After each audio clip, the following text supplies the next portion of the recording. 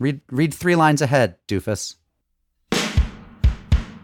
This is Unorthodox, the universe's leading Jewish podcast. I'm your host, Mark Oppenheimer, joined as ever by Tablet editor-at-large, Leah Leibowitz. A happy post-Shabbat Nachamu to you. Absolutely. And Tablet deputy editor, Stephanie Butnick. Ditto. This week, we spoke with Rachel Schukert, the head writer for the incredibly popular Netflix revival of The Babysitters Club. And we bring you a conversation with activist and author of The New Queer Conscience, Adam Ely. But before we get to those A-plus guests, we've passed through Tisha B'Av. Liel, I presume you fasted for all of us? Not only did I fast, but this year I read all the kinot, the repentant poems that you're supposed to read. So first of all, these things are absolutely terrifying. About 70% of them are about cannibalism and mothers eating their babies, which nothing really prepares you for that when you're sitting with like a nice leather-bound volume. And second of all, I sort of put aside like 30 minutes thinking, well, you know, how many of them could there be? It took like 2.5 hours. There are a lot of them. Yeah, it's no joke. And what do wife and children do while you're deep in obscurantist religious ritual on a holiday such as Tisha B'Av? Wife works, children watch Phineas and Ferb. So do you like... That other great text for Tisha B'Av. Do you go into the closet of religiosity and try to drown them out somehow? Or are you just there in the living room pretending that Phineas and Ferb are not on the computer? Well, part of the weirdness is that you actually have to sort of sit on the floor in the dark, at least the night of. And so there was a moment, definitely, where the kids walked by, be like, why? Should we turn on the light? Should we pull up a chair? Why? What happened to Daddy? Right. So as the one clean-shaven male among the team, because Robert Scaramucci is has a tightly trimmed beard, but a full beard nonetheless. Josh has a beard with some skunk stripes of white in it. That's and new. You have definitely a new development. A mammoth. I mean, Liel, your beard is truly of. Can you show us? It's sort of Tevye-like proportions. You're ready. Oh, damn! Wow. That's bushy. We need to talk. The last couple of weeks have presented, shall we say, some strife and tension in the Leibowitz household, with Mrs. Leibowitz, Lisa, sort of saying some uncomplimentary things about the beard, like that it looks like I have a giant mesh of pubes on my face and or a dream catcher for COVID, and insisting that I shave immediately. Now, do you ever get instances in which your darling wife comes to you and says, you may not wear this, do that, etc., when it comes to your own personal aesthetic? You know, it's very interesting. My wife and I have somewhat different taste in clothes. And we reached a détente early in the marriage where if I'm wearing something like, say, a sort of burnt orange or magnolia colored corduroy short by Birdwell, every time I see myself going for a retro vibe, she just thinks I've gone insane. She just thinks I'm a moron. She doesn't see the kind of nuances of my wardrobe choices. She just thinks I look ridiculous. So she just rolls her eyes and says, you do what you feel. But let me be frank, she actually puts less a claim on my appearance than I would like her to. Like, I actually think there's something romantic. I think there's something romantic. You want to know she cares. Right. Yeah, I think there's something romantic about couples really dressing for each other. And, you know, I have a very loving and romantic marriage in many ways, but we don't tend to dress for each other. Her attitude, I think, is much more, you should wear what makes you feel great. And I wouldn't deign to tell you not to. I'm not going to lie if I think it looks ridiculous, but I'm not going to tell you to change. And similarly, she wouldn't take it from me. Like, she doesn't say, you know, is this skirt nice on me? Oh, no. Okay, I'll go change, which some couples do for each other. And I find it very romantic. And that's not part of our relationship.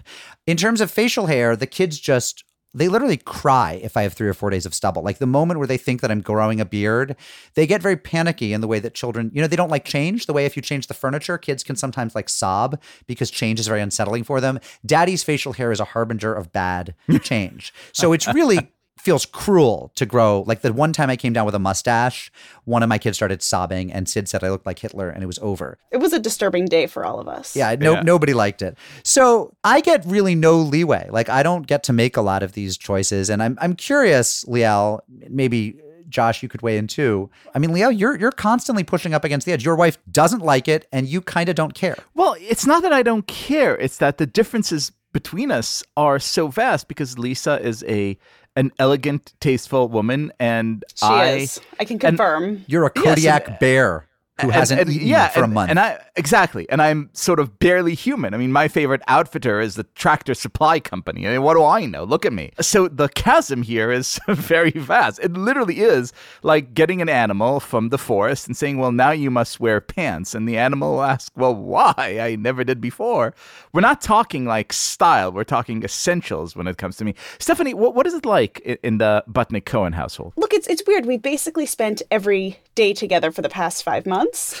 Usually this time of year, Ben travels a lot, right? He would be gone for the NBA playoffs, which should have been months ago, which are now happening right now. He would actually right now be in Tokyo for the Olympics. So there's actually a lot of time that we don't usually spend together during these parts of the year, you know. Welcome to the marriages the rest of us have.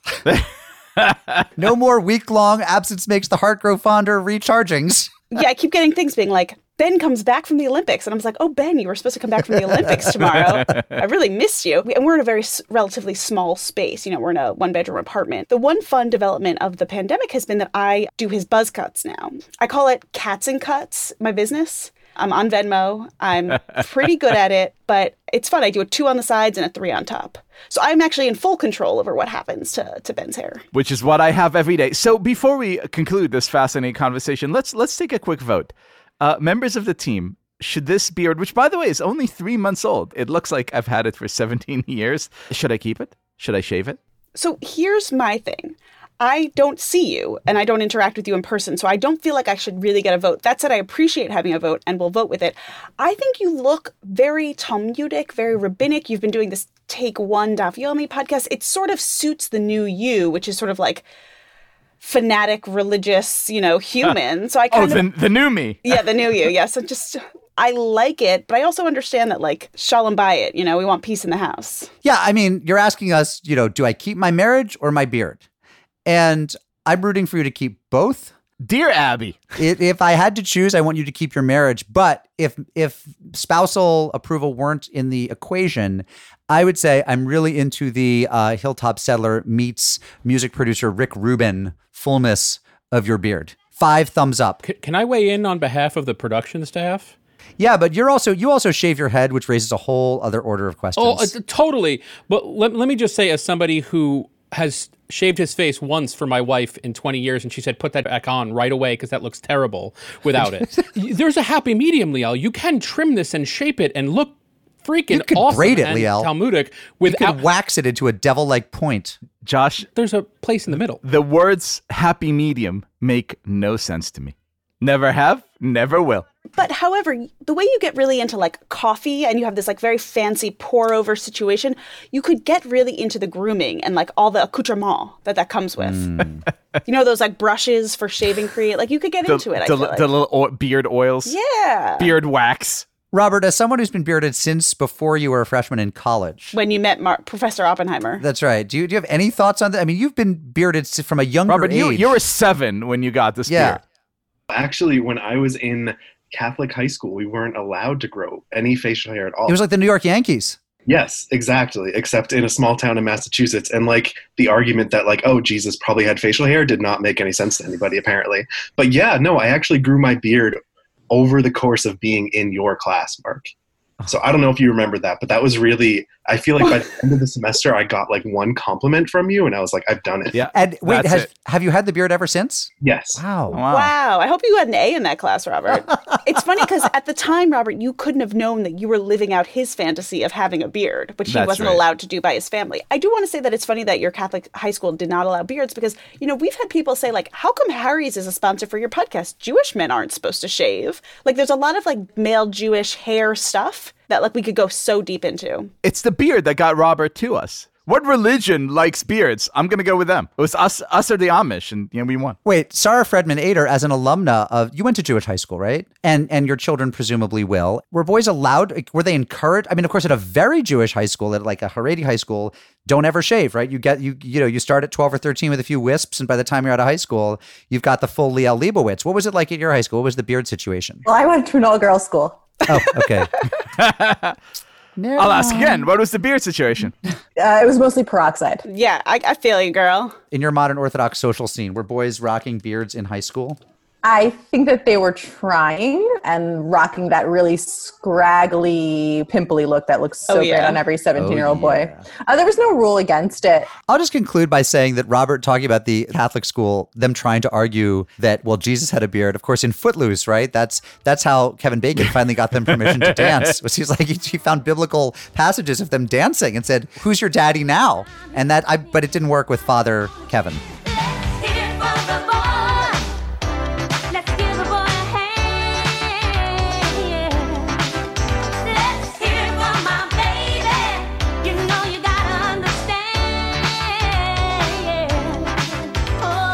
News of the Jews. Stephanie, you have an update on a story we've already covered. Well, I do, because I want to say, Liel, you said that you really, really went all in on Tisha B'Av this year. So did Nick Cannon. He listeners will remember that he was embroiled over some sort of just bizarro tweets. He spent Tisha B'Av fasting and reading friend of the show, Barry Weiss's book, How to Fight Anti-Semitism.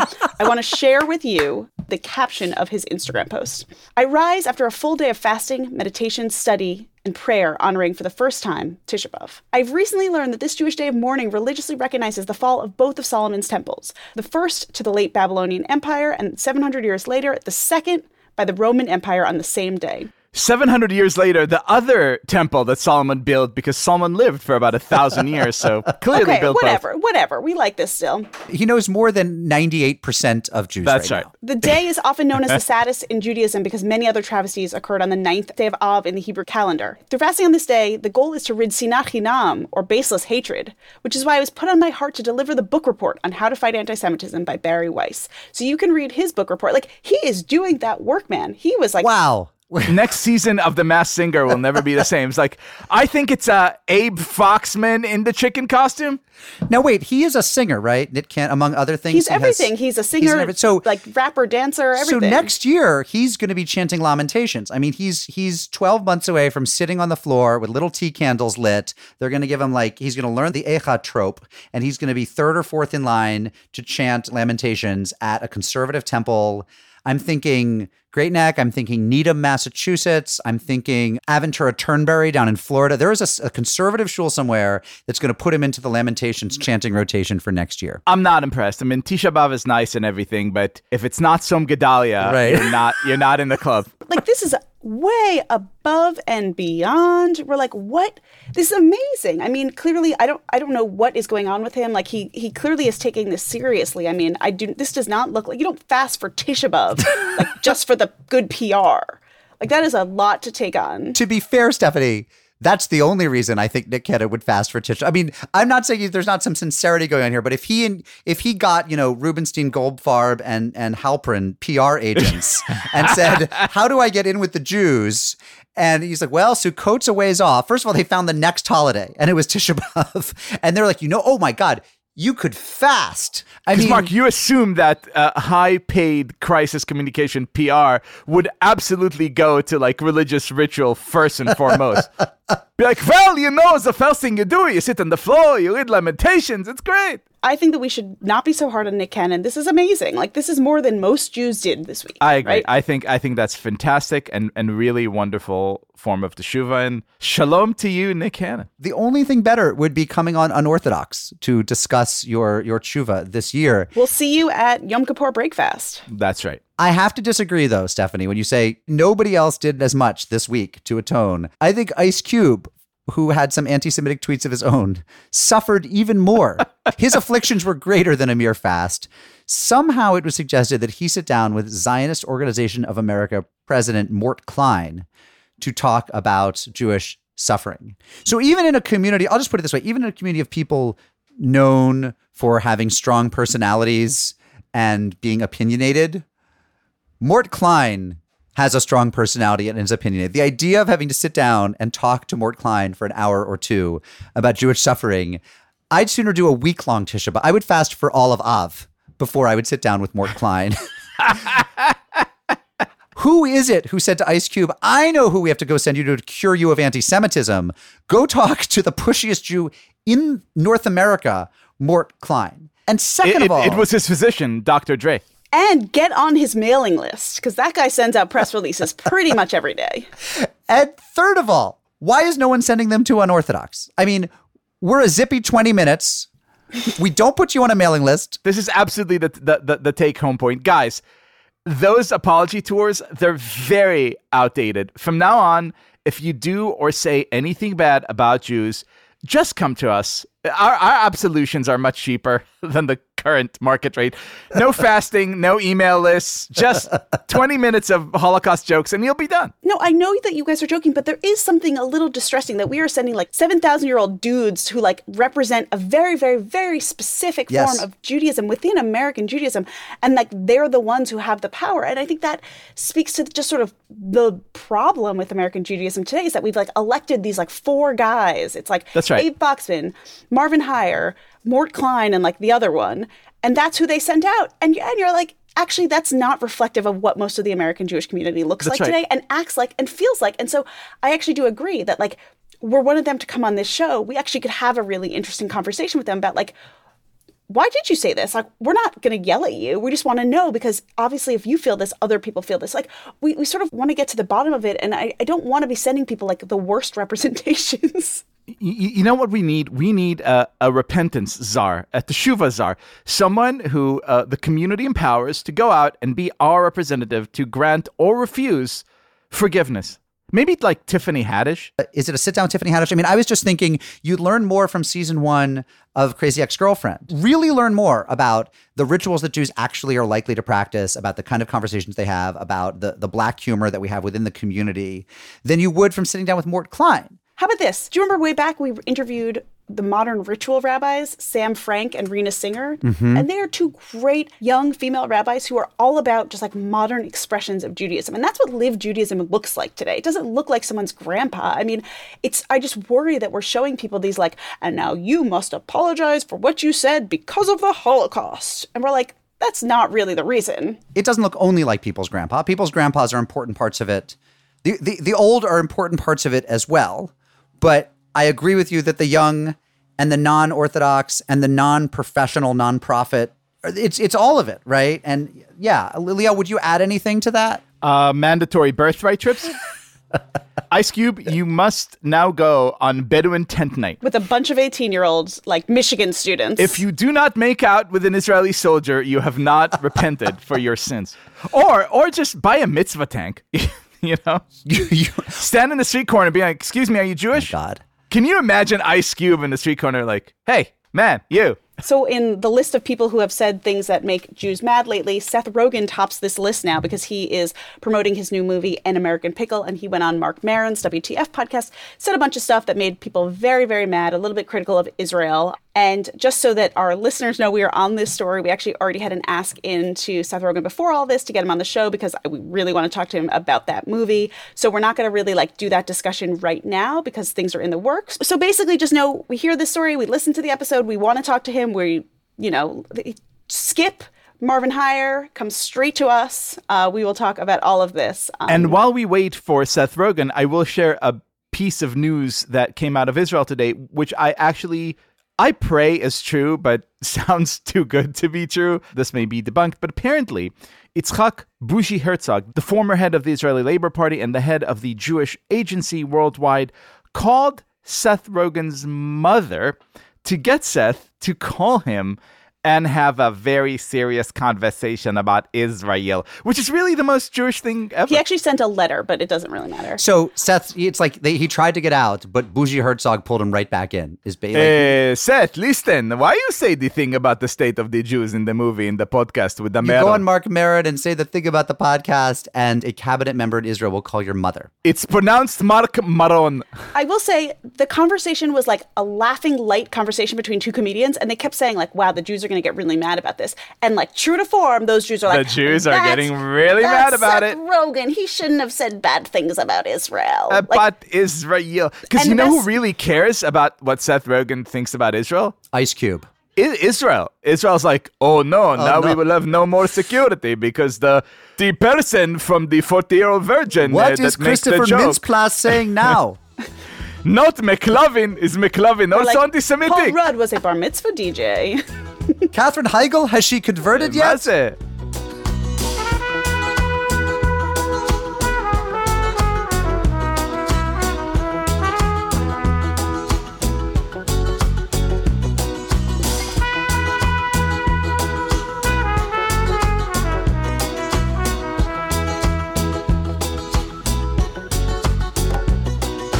One of the ways I have been surviving quarantine, indeed finding joy and solace and happiness in quarantine, is by watching the Netflix reboot of the classic series that my daughters adore, The Babysitter's Club. The show is exactly what the doctor ordered right now, and we were very excited that longtime Tablet contributor and contributor to the newest Jewish encyclopedia, Rachel Shukert, happens to be the head writer of the show. And she made time to sit down with us and talk Babysitter's Club. Here's our conversation with Rachel Shukert. We are here with Rachel Shukert. She's a writer and producer, and she's contributed to Tablet for many, many years, and she wrote several entries for our book, The Newest Jewish Encyclopedia. She's now out in Hollywood. She worked on the TV show Glow, and she's the showrunner of the new Netflix reboot of the beloved 90s series, The Babysitter's Club. Welcome, Rachel. Thank you. I'm so happy to be here. It's so exciting, first of all, to have known you when you were, writing TV recaps for Vulture, living in New York, writing for Tablet, and you've written books, and now you're sort of out in Hollywood, and now you're a showrunner. It's really amazing. For all the people outside the industry, showrunner means you're the boss writer, right? Like you are the head writer. You're the head writer. You're also sort of the head of production. Everyone reports to you and you report to the studio. It sounds like a lot of pressure. Having been a writer on a show, but not the showrunner, do you like being the showrunner? It is a lot of pressure. It's a very stressful job, actually.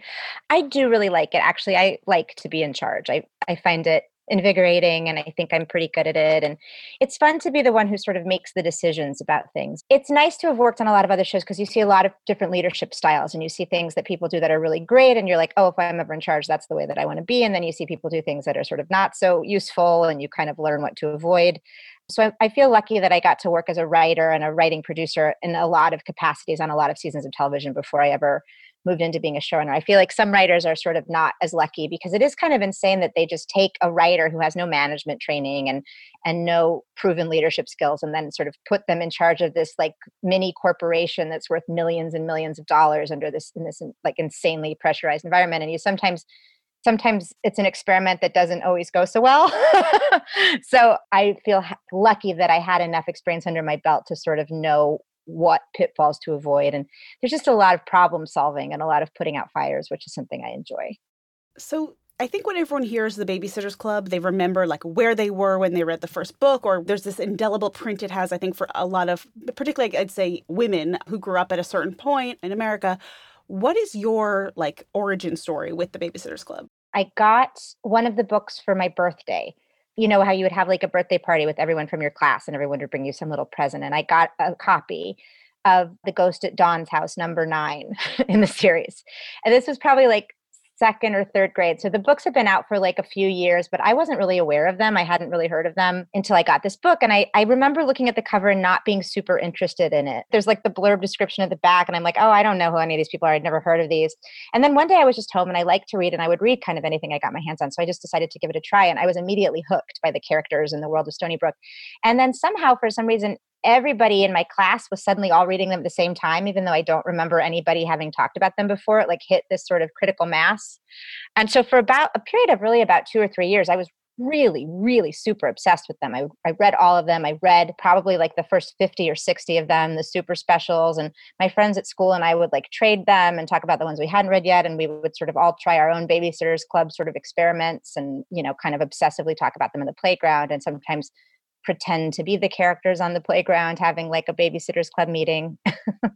So they were just this really like seminal part of my childhood. And then I kind of, got older and kind of outgrew them a little bit. But I had this unbelievable memory bank of them. So when they first approached me about this project, I was really like immediately kind of postpartum. I think my son was like 2 or 3 months old and I was just in this like blackout, I was already back at work, but they called me and Lucy Catata, who's one of the executive producers on the project and really has kind of shepherded this through. She was like, did you ever read the Babysitter's Club growing up? And I was like, oh my God, yes. And what was insane is I hadn't slept in like 3 months, 4 months, and I barely remembered my own name. I would like drive with the car door open and then realize like 4 blocks down that like the door was open, like that kind of state of tiredness. But I just remembered all of these like arcane details of the Babysitter's Club, like all of their handwritings, where they lived, clothes that they wore, like specific outfits, specific sentences, the names of all the kids they babysat for, and like what allergies they had. It was really bizarre. I was like, this is what's programmed in my lizard brain. It just felt like a sort of perfect fit. And I think having just become a parent too, it was sort of exciting to think about it in a different context in terms of childcare and what you're looking for and what is useful. You're looking for 12-year-olds, right? Obviously, as a mom, what you're looking for is a bunch of 11, 12-year-olds who decide they need to make a buck. I would absolutely let any of the girls on the show watch my kid. See, I would too, but you and I are you're the West Coast person who will, and I'm the East Coast. It's me and you in this country who think that 12-year-olds are competent enough. We should say that Mark has 5 kids. For some context. Well, if you lose one. Absolutely. No, you need an heir and a spare. But I have a 13-year-old who we do let babysit the other kids. But it is interesting. I mean, you did something very interesting with the chronology, which I love, which is in the first episode, you basically insert all these completely plausible plot devices for why they're going to live a, 1980s lifestyle with a landline and, with handwriting and stuff like that. And they're sort of anti-social media. I mean, I completely love it. Did you feel like you had to update it, that it couldn't be set in whatever that vague 80s, 90s-ish world of the original series was? I mean, I kind of did because I felt like it would just be more specific if I could really place it in a period of time, because the book series was written from 1986 to 2000. So it's not even really in one specific time period. And I think it's one thing to do that kind of in a book, but it's another thing to do it in television where they need to have like current cars and current clothes, and setting something in the present, I think, is just so much more accessible for a young audience too. Not to mention much, much, much easier production wise. But it felt relevant, and it felt like we could kind of get into like a different kind of inclusivity, and we could tell some more progressive stories and, really rooted in the present day. That actually felt like the right creative choice. But I did feel like I didn't want it to be this sort of like, it's all social media, it's all virtual, all they do is text. I wanted to kind of find the balance where it could feel plausible and very IRL, as the kids don't say, but you know what I mean? That there was like an analog aspect to it, because that feels, that whole kind of montage in the pilot with Alicia Silverstone sort of trying to go through all these different ways that we now can try to find childcare that just seem to make it harder, all these like apps and websites and like membership services. And, you text 6 people and then none of them get back to you. Then they all get back to you at the same time. And it's like, if you could just make one phone call, I don't think that idea is really broken, like no one picks up their phone. No, it was right in my sweet spot. I always say, if you want circulation for your publication, like stand on a street corner and hand it out. That literally is the best way to get people to read anything you have. Some of these things were really there was no need to update them. And, and you want to see the girls together, you want them to have that interaction. And I kind of felt like without the club meetings, if you just were like, well, it doesn't make sense because they all have cell phones, then you kind of don't have a show. Right. Because it's all about their interactions. And those meetings are really the heart of the show. It's sort of like, I feel like they sort of function the way the like brunches do in Sex and the City, where they're all, that you're going to see them all together for at least 1 or 2 scenes an episode and hear what's going on with all of them, clock their emotional states, see their relationship with each other. And like, that's the kind of friend moment that we all want to be a part of. So it felt like that really made it clear to me. And I also just felt too that like, I wanted to present a sort of maybe slightly not 100% realistic, but sort of aspirational version of being a kid this age where like, yeah, you can live on your phone and you have your phone and you text and there's social media and there's all that stuff, but that doesn't have to be the only thing about your life. Like see your friends in real life, go do real things, look at people in the face. And I didn't want it to be this like harrowing sort of scrolling, looking for likes sort of thing that I think we've seen before. And I also have to say, like having worked with these girls who are all really that age, that's kind of how they live. Like they all have their phones and they're on their phones, but I don't think they're quite as obsessed with them as like kids maybe like 5 or 10 years ago, because they've always been there. They're just kind of in the background of their lives. Well, it's funny. I was talking to a friend's daughter and she said, oh, I'm so excited for camp. I don't need to like check my phone all summer. And so I was like, I remember sneaking my big Nokia phone into camp, which wasn't allowed because it was like this crazy thing to have. So I could like text my one friend who also had a phone at camp. But this idea, I do think you see it in the show where young people actually want these escapes from technology. Like them gathering in that room means that they don't have to be on their phone. Like, I mean, I'm watching it as someone who read the books, who is not obviously any of the ages of those girls. But I think if you were a girl that age watching, you probably are like, oh, I can hang out with my friends in person and have those real connections. I imagine that's sort of quite important for them. Yeah, totally. I think it's fun to see. Part of what was always attractive about those books to the kids that were reading them is how independent they are. They really have their own lives. Mm-hmm. They're allowed to kind of move freely through their neighborhood. They can go over to their friend's house whenever they want to. They get to babysit. They're trusted. They have autonomy. And I don't know how realistic that ever was, even in the 80s when I was a kid and I was reading these books, or the 90s when I was a kid reading these books. But it's there and it made it appealing. And I felt like there was an element of that to this sort of in real life kind of interactions that they have for kids now. So in having read these books aloud hundreds of times to my kids who love them, and they also love the graphic novels, several of which are Raina Telgemeier graphic novels. Oh, yeah. Those are so great. I had never picked up on the coded Jewishness of Stacey McGill until I discovered, basically you sort of put it all together, that here she's from the Upper West Side. She's really good at business. She loves Bloomingdale's. Yeah, like you basically made her the Jew in a show that in a plot world that I have to say, having read these books to the little Jewesses and Jew who are my children, I've discovered it's like totally Judenrein. Like it is the waspiest setup ever, which may be why young Jewish girls like it. I mean, there's a kind of aspirational mid-century Jew-free Americana that is the reason I wear polo. Well, there's Abby Stevenson, who comes in later in the series, who's a Jewish babysitter. Really? Yes, she was kind of past my time. I don't know if she's going to make it into the series because she doesn't come in until like book 70 or something. She's like post-canon. Yeah, but she comes in and she's like a full babysitter. She's in the club and she's Jewish. She has a bat mitzvah. They go to her bat mitzvah. She has a twin sister. She has a dead dad, and she's really good at tennis. That's what I know about Abby. But I do remember being a kid and like kind of looking for any clues. Like I remember Jamie Newton's mother's sister is named Mrs. Feldman, and the cousins are the Feldman cousins. And I was like, oh, they're Jewish. So the funny thing about this show coming out is it's about this sort of like halcyon childhood thing, like this utopia of Stony Brook. Not actually, but this place where these young girls are babysitting, they're independent. It also came to the world at this like very uncertain time. And I found myself watching it just like it was a balm. It was this like soothing, I don't know, I felt like it was a gift to America right now to give them in the midst of this pandemic, in the midst of a really dark summer. How does that affect, you didn't make the show this spring, obviously. No, but I think things were already sort of bad. Like when we were conceiving the show, we really did talk a lot about how we wanted it to feel very warm. We wanted it to feel sort of like comforting and inspirational without being sort of saccharine, like how can we take things that are going on and sort of put them through this lens of comfort and nostalgia and still have them feel grounded and real and emotionally effective. And then everything just kind of got more and more intensely horrible. So that wasn't something that we planned. I didn't think people would just be like trapped at home with their children desperately looking for something to watch as a family, although I don't think it's hurt the show's performance. So I want to talk to you about Camp Moosehead. The end of the show, like sort of like crescendos with the camp subplot. Can you tell us about that? I mean, to me, that's when I was sort of like, it's a little bit Parent Trap. Anything that shows camp, I just really, really love. Of course, the camp I know is sort of like a camp where everyone is Jewish. So I kept being like, maybe her, which is how I watch things. And it's a problem. Camp is such a just quintessentially Jewish American experience, whether it's Jewish camp or not. Like, I feel like it's kind of the Babysitters Club writ large, because I feel like part of why kids like camp is because you get to be independent at camp. It's like as close to like living on your own as you get to be when you're like 11, like you're kind of responsible for yourself. Like no one's micromanaging you. And like the kind of camps I went to, there was definitely like sometimes a feeling of sort of benign neglect. Like you could just find yourself wandering around by yourself in the woods. That never happened like at home. There was a feeling of independence that you don't get somewhere else. There's a super special, the Babysitters Club super special. It's Babysitter Summer Vacation where they go to camp. It's called Camp Mohawk in the books. We changed that because it's a little more politically correct to not be Camp Mohawk now. And Moosehead felt like a funny name. Wait to hear from the Moose Lobby. I haven't, not yet. I haven't.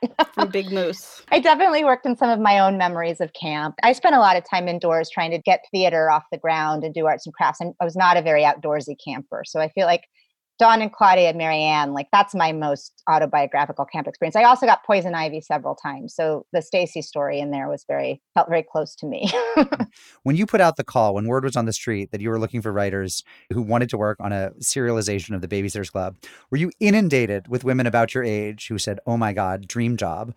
Or was it actually hard to find people who knew the books as well as you needed them to? And if you had people who weren't as acquainted with them, did they have homework? I mean, did they have to go read the books? I kind of tried to make it a combination of both because, yes, there were so many people that were like, oh my God, the Babysitters Club was my life. Like, I know every detail of it. But I actually kind of wanted a combo of people who had been super fans and like had the knowledge and ones who would kind of come to it with fresh eyes. That's when you can kind of like take things apart and be like a little more analytical about stuff, because people that read these books as adults have a totally different experience of them as people who read them for the first time when they were 8 and have carried them around for like the last 30 years, So it was a little bit of a combination of both.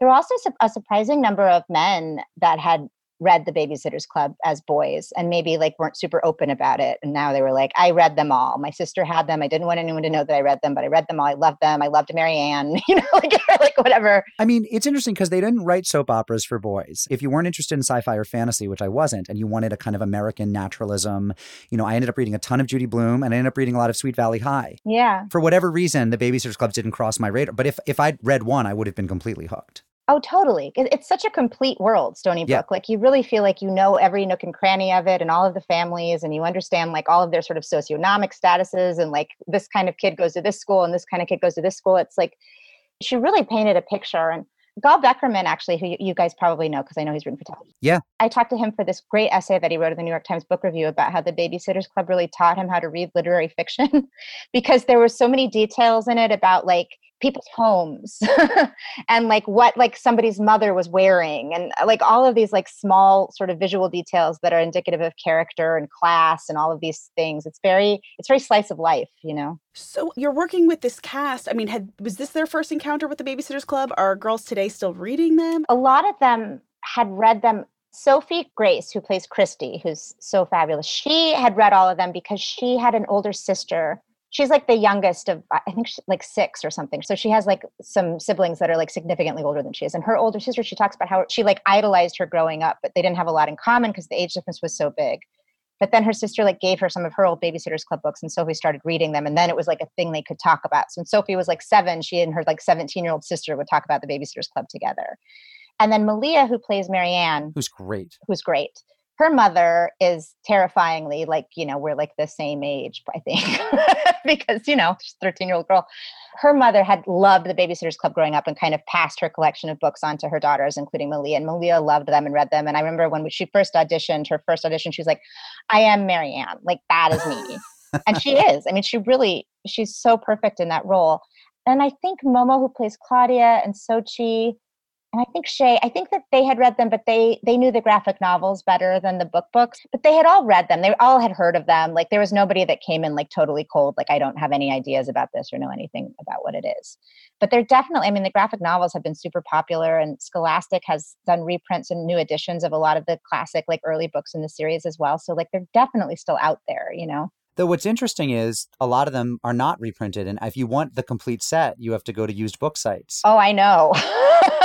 An unorthodox super fan found out several years ago in the Facebook group, the Oppenheimers were looking for ones, and she sent us like 200 of them. I mean, she said, oh, yeah. My kids have outgrown them, like just have them. And that's where we got our collection, because otherwise it's shocking that they're not all still in print. Yeah, I hope that will change, now that I think that the show is creating some more appetite for like the later books. But I have quite a lot. I'm sort of just have them scattered all over my house at this point. Here I have just next to me, here's Mary Ann's Makeover. This is my decor now. It's just like vintage copies of Babysitters Club books, just scattered around so that I look intellectual. Decor by Anne Martin. But yeah, they are kind of hard to find and you wind up with a lot of doubles. But when we were sort of trying to like dig into them for like the material and reread them, and the studio just went on like eBay and Etsy and bought up like everything they could find. So, Aha, that's why. Yes. But they don't even have them. Like I think Anne has most of them, Anne and Martin. But like there was some sort of like flood or something at the Scholastic warehouse like years and years ago. So a lot of their like backstock was destroyed. Like it all has happened under kind of suspicious circumstances, that the scarcity of these books. So Rachel, before we let you go, I need to know like which character do you identify as? Like where is your sort of like your star chart? I really identify, I think, the most with Claudia. I always kind of did as a kid. I was very artistic. I was very kind of spacey. I wasn't a very good student often. You hid candy in the closet. A lot of candy hidden around my room. Yeah. But I like to draw and I like to like put on plays. And, my family was much more sort of academic and straight-laced than that. And I felt always like a little bit of like an odd duck, a little bit like in my family environment, even though my parents are lovely, just as Claudia's ours. And I also think I identified with her because I was Jewish in this town where like a lot of people weren't. And even though she wasn't Jewish, but she was Japanese American, in a place where like she was kind of the only one. And so it was like, it was this very accepting environment, but there was just something about her that was like a little different. I think that I really identified with that early on. I was very close to my grandmother, but I also have a lot of like Christy in me too. Like I like to be in charge. I like to organize things. I like to be the one who tells other people what to do. That's why I like being the boss. Lucia Aniello, who was sort of my partner on this, and she's another executive producer. She directed a bunch of the episodes. She would always say, as we would like pitch the meeting, that like every woman that's in one of these rooms in Hollywood is a Christie. So it's like, you're Christie, and then what else are you? That is really funny because, like, I'm begrudgingly a Christie. Like, I see her and I'm like, oh, that is me at our meetings. Like, I'm like that. I'm like, but I do want to be a Claudia. Like, I strive to be a Claudia. There's Claudia undertones. So I guess that's exactly your answer, but reversed. Mark, what are you? Oh, gosh. You're a Miranda? I'm a Samantha. You're Samantha. I'm a Blanche. I don't know. It may be telling that although I've read and enjoyed the books over the past few years as a dad, either I came to them too late or it's a male thing, but I don't see myself. I haven't asked that question of it. I'll get back to you on that. Are you a boy babysitter? Are you Logan, Bruno? Oh, yeah. No, I mean, Or are you Marianne's dad? Well, babysitting your own children is not babysitting, as dads always point out. But I was a babysitter a lot as a kid. I was 14 years older than my youngest sibling, so I did a lot of babysitting. And yeah, I'm a Logan. I'll take that. Sure. You know I am. I'm an Anne Martin. I just revere her. I mean, I'm not, but I aspire to be. That woman has written these books, but then hundreds of others. She's prolific and brilliant. Yes. She's amazing. And still alive, right? Oh, yeah. Yeah, she's about my mother's age. I mean, it's amazing how much she's changed the culture, just the impact she's had on America. It's unbelievable. And I think she's really kind of overwhelmed by it. You know, I think like a lot of people, you create these things for kids and it's kind of knocks you out to then like 35 years later meet like these women who like know everything about your life's work and have totally identified with it. And she actually said that part of what she thinks is special about this adaptation is that the books have been adapted before for television and there was the movie, but this is the first time they were adapted by women who grew up reading them. So there's like a different perspective on it. It's like we sort of really know what they meant. It's also great that like the Babysitters Club readers are now like grown men and women who like can run things now. Like I feel like that makes for a better world. Yeah, it's been a long time. Rachel Shukert, thank you so much for coming on Unorthodox. Our listeners who have not already binged The Babysitters Club, it is on Netflix, and just do it right after you listen to this. Thank you guys so much. Thanks, Rachel.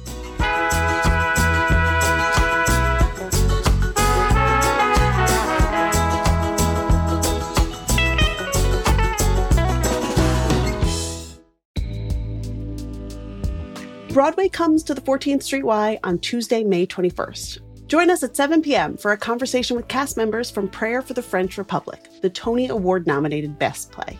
Tony nominee Betsy Adom and fellow cast members Frances Benhamou, Ethan Haberfield, and Ari Brand will take part in a lively discussion moderated by the New York Times' Mark Tracy. They'll talk about the play's themes of Jewish identity, French culture, and Zionism in times of rising anti-Semitism. This event is part of 14Y's spring season of Jewish culture. As a Jewish community center, 14Y offers a variety of opportunities for people to discover, explore, and connect with Jewish life. Visit 14streety.org to learn more and purchase tickets to Broadway at 14Y.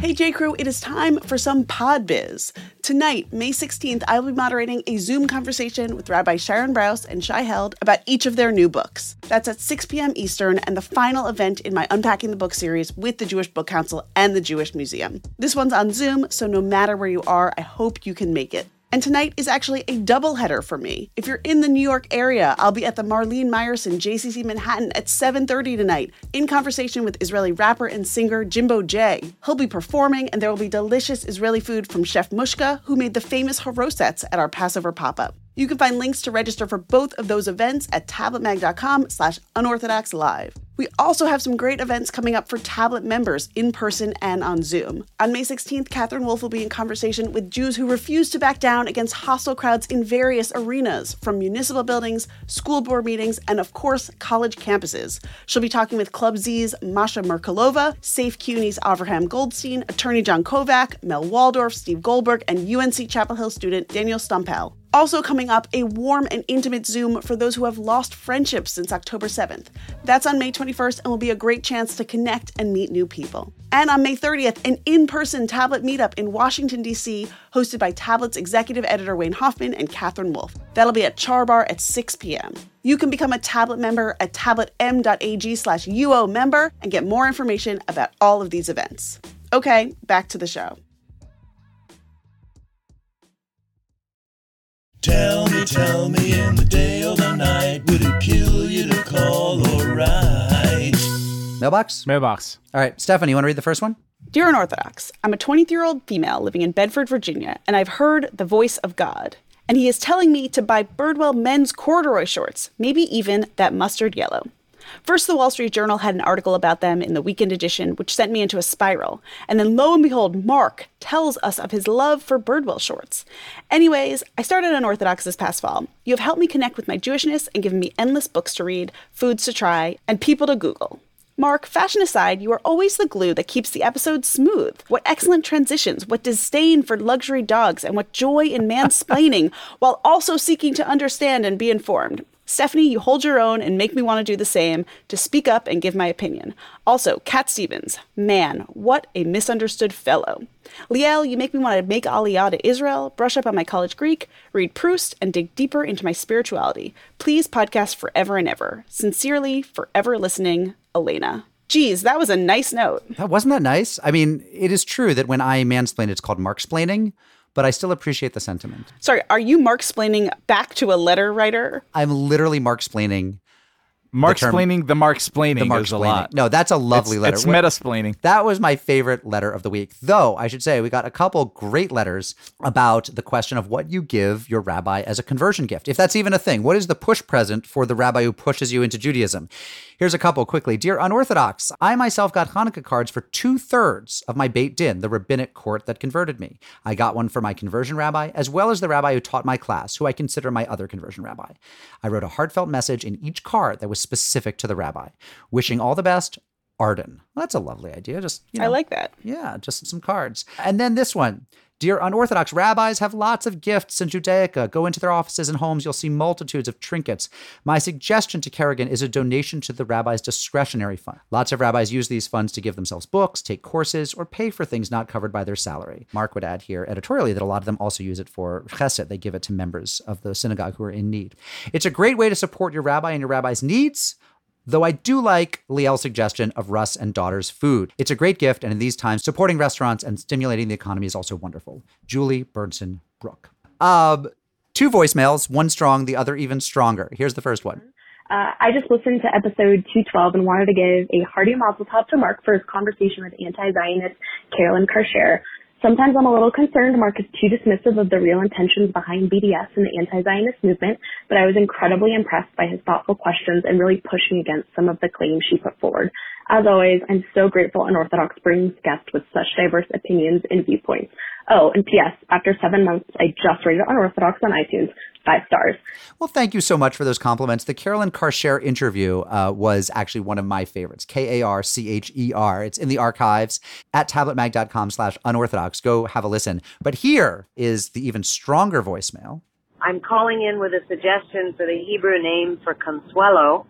The name Consuelo in Spanish kind of translates as consolation or relaxing in a way. So I thought a good Hebrew name would be Menucha, which means in Hebrew, relaxing. So I thought that those 2 names might be well suited to each other. Menucha. Liel, do you approve? Is that a good Hebrew women's name? I think it's a terrific name. I will say that a Jew by choice in Greater New Haven, who is of Latina ancestry, has a new daughter, Menucha. And that's where I've been hearing the name around the coffee shops. And finally, longtime friend of the show, Gavriel Savitt-Woods, called in to chide Liel Leibovitz on something exceedingly relevant to these times and of biblical importance. Listen, guys, I understand that Liel is a provocateur and he likes to say things that are completely insane to get a reaction. But this time, he's gone too far. Schindler's List, potentially the most effective treatment of the Holocaust in the popular culture canon, is profoundly goyish because it features a Christ-like character in the lead. But E.T., which is literally about a little brown dude who comes down from the heavens, heals people, dies in a sacrificial gesture, is resurrected, and then rises again into heaven, is Jewish. Give me a break. E.T. is Jewish. E.T. is precisely as Jewish as Jesus was. Well, I'm changing your name to Gavriel Savage Woods. He kind of makes a good case, I gotta say. He kind of does.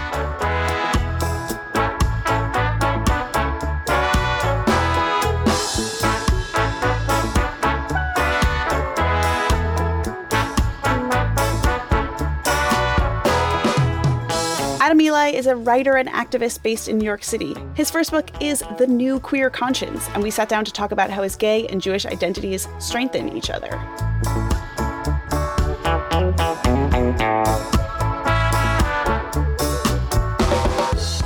I am so excited to be here with Adam Ely. He's a community organizer and the author of the newly published book, The New Queer Conscience, published in June by Penguin Random House as part of their Pocket Change collective. Adam Ely, welcome to the show. Honestly, thank you so much. I am thrilled to be here. I always hoped that this day would come, and I'm just so grateful that it's arrived. Well, I'm so happy that you are happy, and Mazel Tov on your book. It's wonderful, and it must be so exciting to have your first book out. Thank you so much, and it really is cool. It really is exciting. I'm looking at a whole little stack of them right here.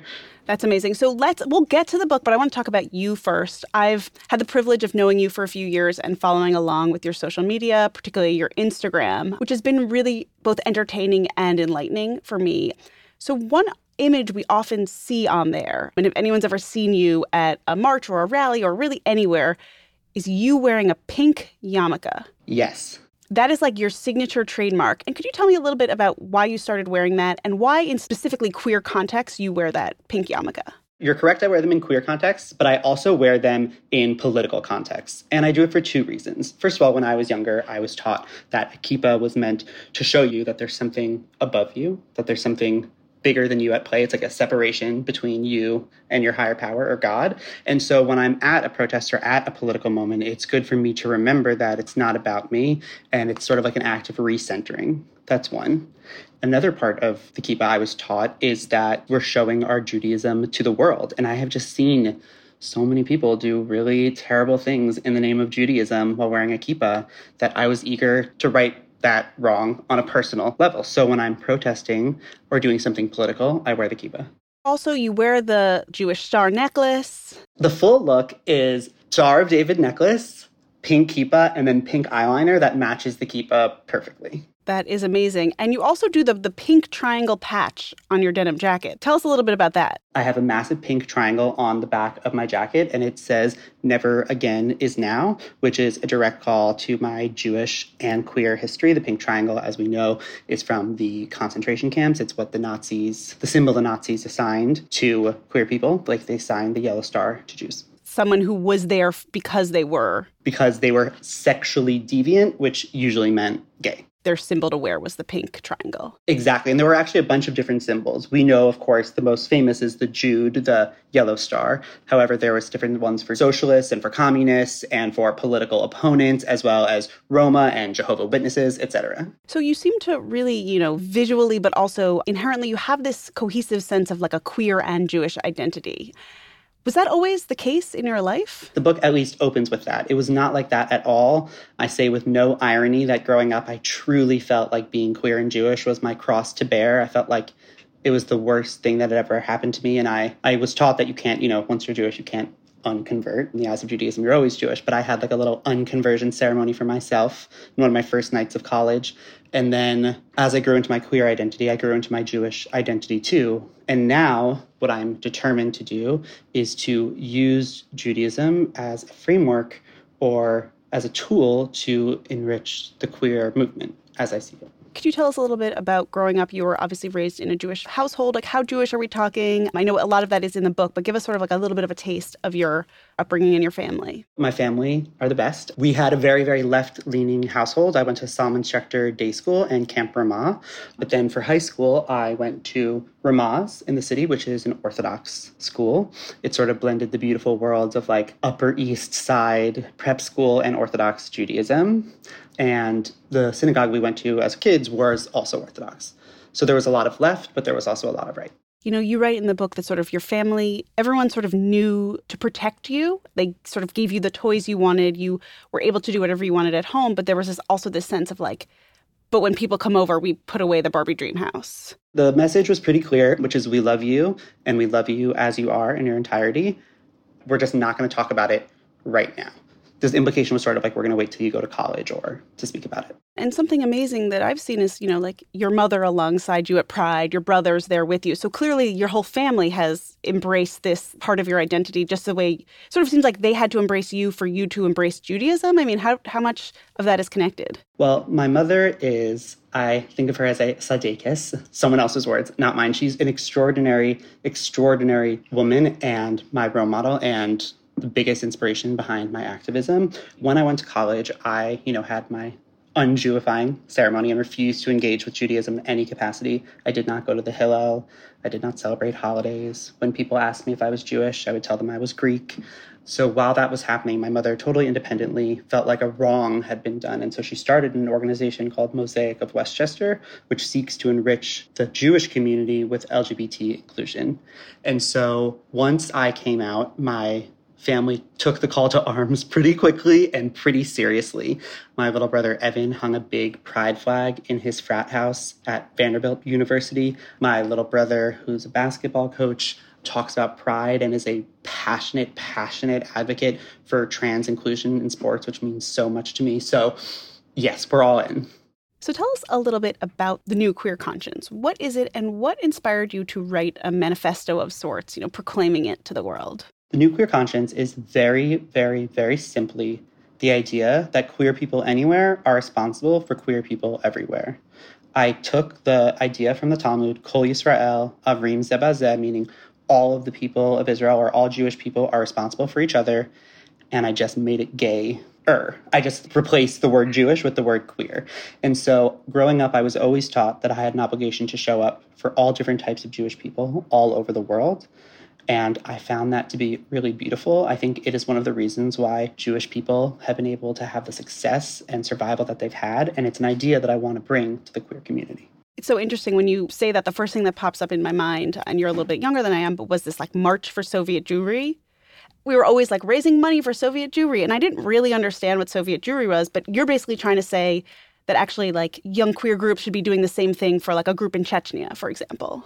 That is exactly what I'm saying, Stephanie. You hit the nail on the head. I read the book. Yes. And so again, back to my mother, the biggest inspiration behind the book. My mother was involved in the Soviet Jewry movement, and in many ways, both theoretical and frankly practical.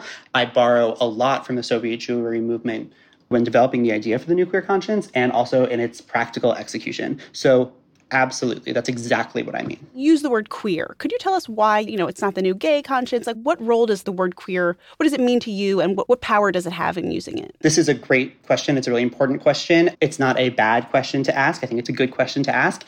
So much so that I open my book with an answer to that question. And the first thing is that the word queer means different things to different people, and that is okay.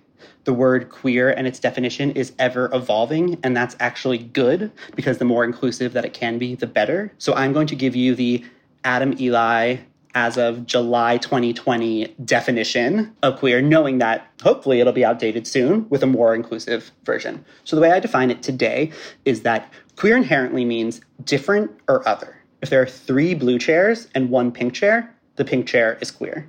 And so I think when it comes to gender and sexuality, if you deviate from our society's norms in any way, I think of you as part of the queer family. Speaking of terminology, you use the acronym LGBTQIAA+, and you write that the most important part is the plus sign. For someone who's not as familiar with the full use of that acronym, could you sort of break it down, spell it out for us? Okay, so lesbian, gay, bisexual, trans, LGBTQ, queer, I, intersex, A for ally, and asexual. So what is the purpose? I mean, that's a lot of letters. Why do you say them all? What's the purpose of the plus? What's the purpose of including allies there? What are you signaling about inclusion when you use a phrase like that, or when someone else uses a phrase like that? Sexuality and gender are nuanced. They're very, very, very nuanced. And so I guess I'll speak for myself. I am doing the absolute best that I can to create an umbrella term for a community that people can be a part of if they so choose to be. And so the plus is the most important of all, because perhaps how you are or how you identify or how you feel has not yet been verbalized to the world, but that doesn't mean that it's not happening. And I think about the intersex movement a lot because for so long, the intersex movement was left in the shadows of the LGBT community.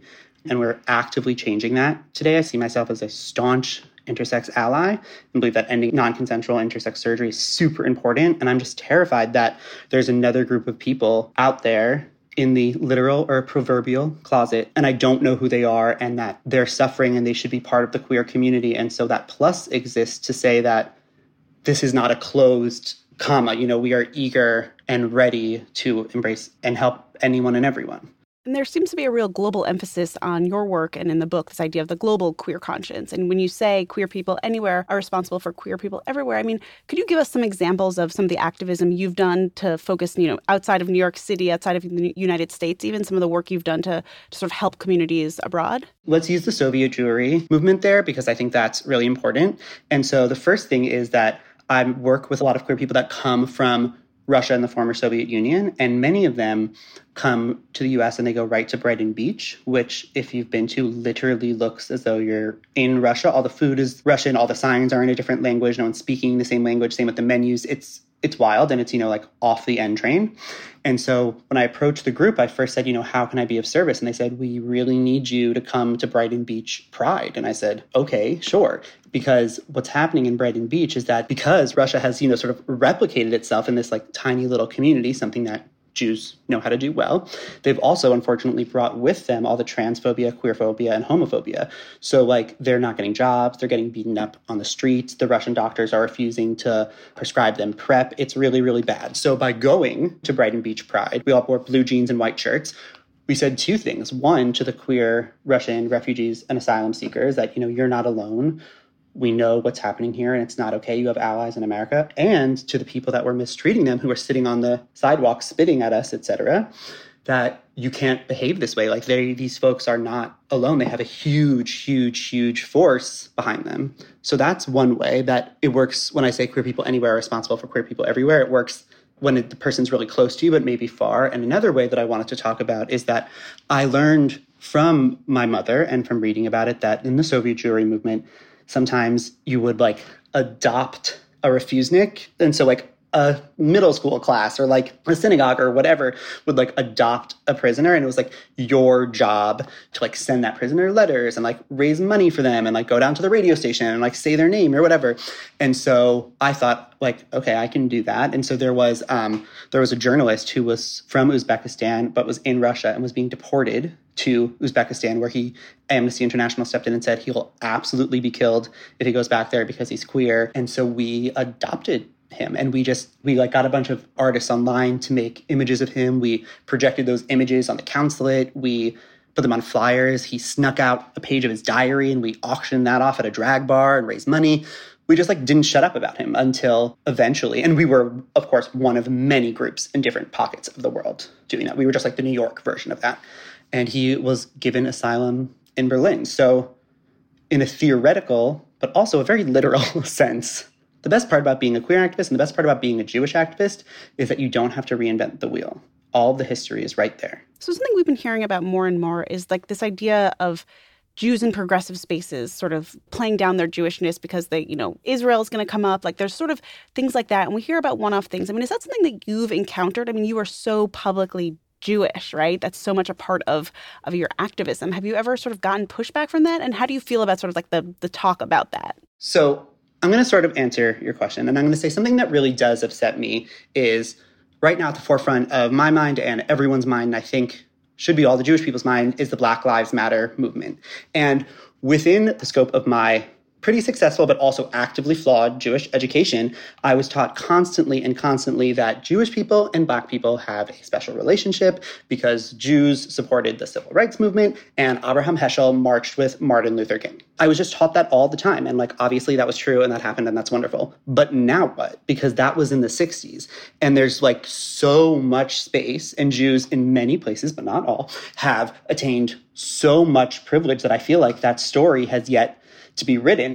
You're speaking to a largely Jewish audience. You might be speaking to people who, someone listening to this might be in a situation similar to yours when you were growing up. This book seems to be written for the younger version of you, sort of the book you wish you had. Do you have any advice, both to children and to parents who are, within the Jewish community? You seem to really, really be, through experience and through your education, like sort of this font of knowledge and awareness in this field. What would you say to sort of Jewish families now who might have a family member who is queer or is sort of questioning in some way? What would you say to them? The book is, on the back it says 12 to 18. I think that the book is meant for 12 through college or maybe even 30. And then also the parents of or family members of any of those folks. And so first I'll address the kids and I'll say that you can be queer and Jewish without having to compromise on either of those identities. And the minute that you leave your parents' house or the minute you're financially able to is that you never need to go into a space that doesn't fully embrace both of those identities ever again. You don't owe anything to that because I left and created my own Jewish community, my own queer space, and it's incredible. And then there are so many amazing queer Jewish people that are so ready to hang out with you and love you and march with you and introduce you to future partners and give you books and do your makeup, that the idea of having to compromise on being queer or Jewish in a Jewish space is just over. You don't have to do that anymore if you don't want to. And I want to say to the parents, first of all, hi. Second of all, I would imagine that this is really tough. And I know that a lot of parental issues come from, loving your kids so much and wanting them to have the best and in some ways easiest life possible. And I think that love is so important, but you have to fuel it towards acceptance because this is how it is. People do not pretend to be queer. Being queer is difficult enough already. And if you want to keep your child close to you and to the Jewish people, radical acceptance is your best and really only route. Adam, Eli, it is such a treat to talk to you. I felt just so moved by what you're doing and the fact that you have been able to make this identity one that is completely your own. Where can we follow along? Where should we be getting the book? What should we be doing? Thank you. That is so sweet. But first, I want to give a quick shout out to your newest Jewish encyclopedia, because there's one line in there that speaks to me so deeply, where it says on the Barbra Streisand page, it asserts first that if you don't know who this is, you're probably reading the wrong book. And secondly, that she is the most important woman in all of Jewish history, including the Bible. And I just love that. It's funny. I do love that line. Part of me wishes that we had actually given more of an explanation for who she was, because our whole thing was anything you want to know, it's in there. And the one thing we don't explain is who Barbra Streisand is, because we just assume that's a given. But I kind of because what I love about the encyclopedia is that it speaks to, I'm always looking for places where I can be queer and Jewish without having to compromise. And I think that being a Barbra Streisand fan is one of those. And so is this book. So I sort of think it spoke to your audience in a really nice way. And so you can follow me on Twitter at AE Werner, or you can follow me on Instagram, which is where I do most of my talking, and it's just Adam Eli. And if you're able to get to a bookstore, you can get the New Queer Conscience, should absolutely be there. It's also online. The link is in my Instagram bio. And also I'm going to give Unorthodox a link where the book is 30% off. So you can click that too. Amazing. Thank you, Adam Eli. This is such a treat. This is so great. I'm so glad that we made this happen.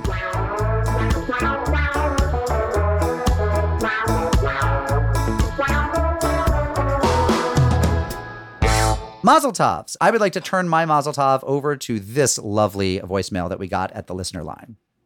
Hi, J.Crew. Monica Sass here, calling to wish a huge mazel tov to my brother and sister-in-law, Ben Sass and Eliza Jackie Sass, on the birth of their extremely cute son, Leo Uriel. Ben and Eliza are longtime listeners to Unorthodox and are excited to share it with their son every week. And mazel tov to Leo himself on his news debut in a front-page Wall Street Journal article about brisses during the pandemic. So a big mazel tov to Ben and Eliza and their son, and wishing them much health and success and happiness. May your son be raised to learning, good deeds, and chuppah. V'ma'asim tovim. And I like the idea of family as chuppah. It's where it all begins, baby. That's right. I would also like to turn my mazel tov to this wonderful voice memo and say mazel tov to the newest member of the family. Hey Unorthodox, it's Kerrigan Kelly. I wrote you an email about a month ago looking for some help picking a Hebrew name, and I wanted to give you a bit of an update. I ended up choosing the name Avigail, and Avigail means my father's joy, and Avigail was also one of King David's wives, and she was known for being resourceful and loyal and intelligent and just an all-around badass woman. And I thought, this is a great name. And she is someone that I should be aspiring to be. So it's official. I am a Jew. I am Avigail. And I wanted to thank the three of you for your suggestions. And I also wanted to thank the community at large for their interest and their suggestions. Kerrigan, we are so excited for you, and we hope we have been just a little bit helpful along your journey, giving you ridiculous answers to all of your questions. And don't think we're done with you. You have to stay in touch. Every new thing your first fasting for Tisha B'Av. Your first meeting with Nick Cannon. Yeah, Abigail. You're actually, Abigail, we'll send you. You don't mind, do you? Are you busy? She had no idea what she'd signed up for. Stephanie, do you have a mazel tov? I have a mazel tov to my little Consuelo Hernandez. She took the plunge, she did a Zoom Beit Din, and she is officially one of us. Her conversion rabbi was Rabbi Joshua Stanton, and Shira Ginsburg, the cantor at East End Temple, who officiated my wedding, was there at her Beit Din, and that makes it so special. And I will tell you, after months of speculation, I have the name. Ooh. She went with the beautiful name, Bar. Love it. Mazel tov, Consuelo, Bar. I love you so much, and I'm so excited for you. Raising the bar yes. for the Jews. Unorthodox brought to you by Tablet Magazine on the web at tabletmag.com. Send your thoughts to unorthodox@tabletmag.com or call us 914-570-4869. Subscribe to our newsletter, bit.ly/unorthodoxpodcast. If you want to advertise with us, email producer Josh Cross. That's jcross with a K at tabletmag.com. Our show is produced by Josh Cross and Sarah Fredman Ader. Our assistant editor is the bearded Robert Scaramuccia. Our artwork is by Kurt Hoffman. Until Esther Werdiger returns. Our theme music is by Golem. Forever. They're online at golemrocks.com. Our mailbox theme is by Steve Barton. And rabbinic supervision this week by Springfield, Illinois' own Rabbi Barry Marks. We come to you again from the scattered basement, subterranean, nuclear fallout shelter hovels of Tablet Studios. Shalom, friends.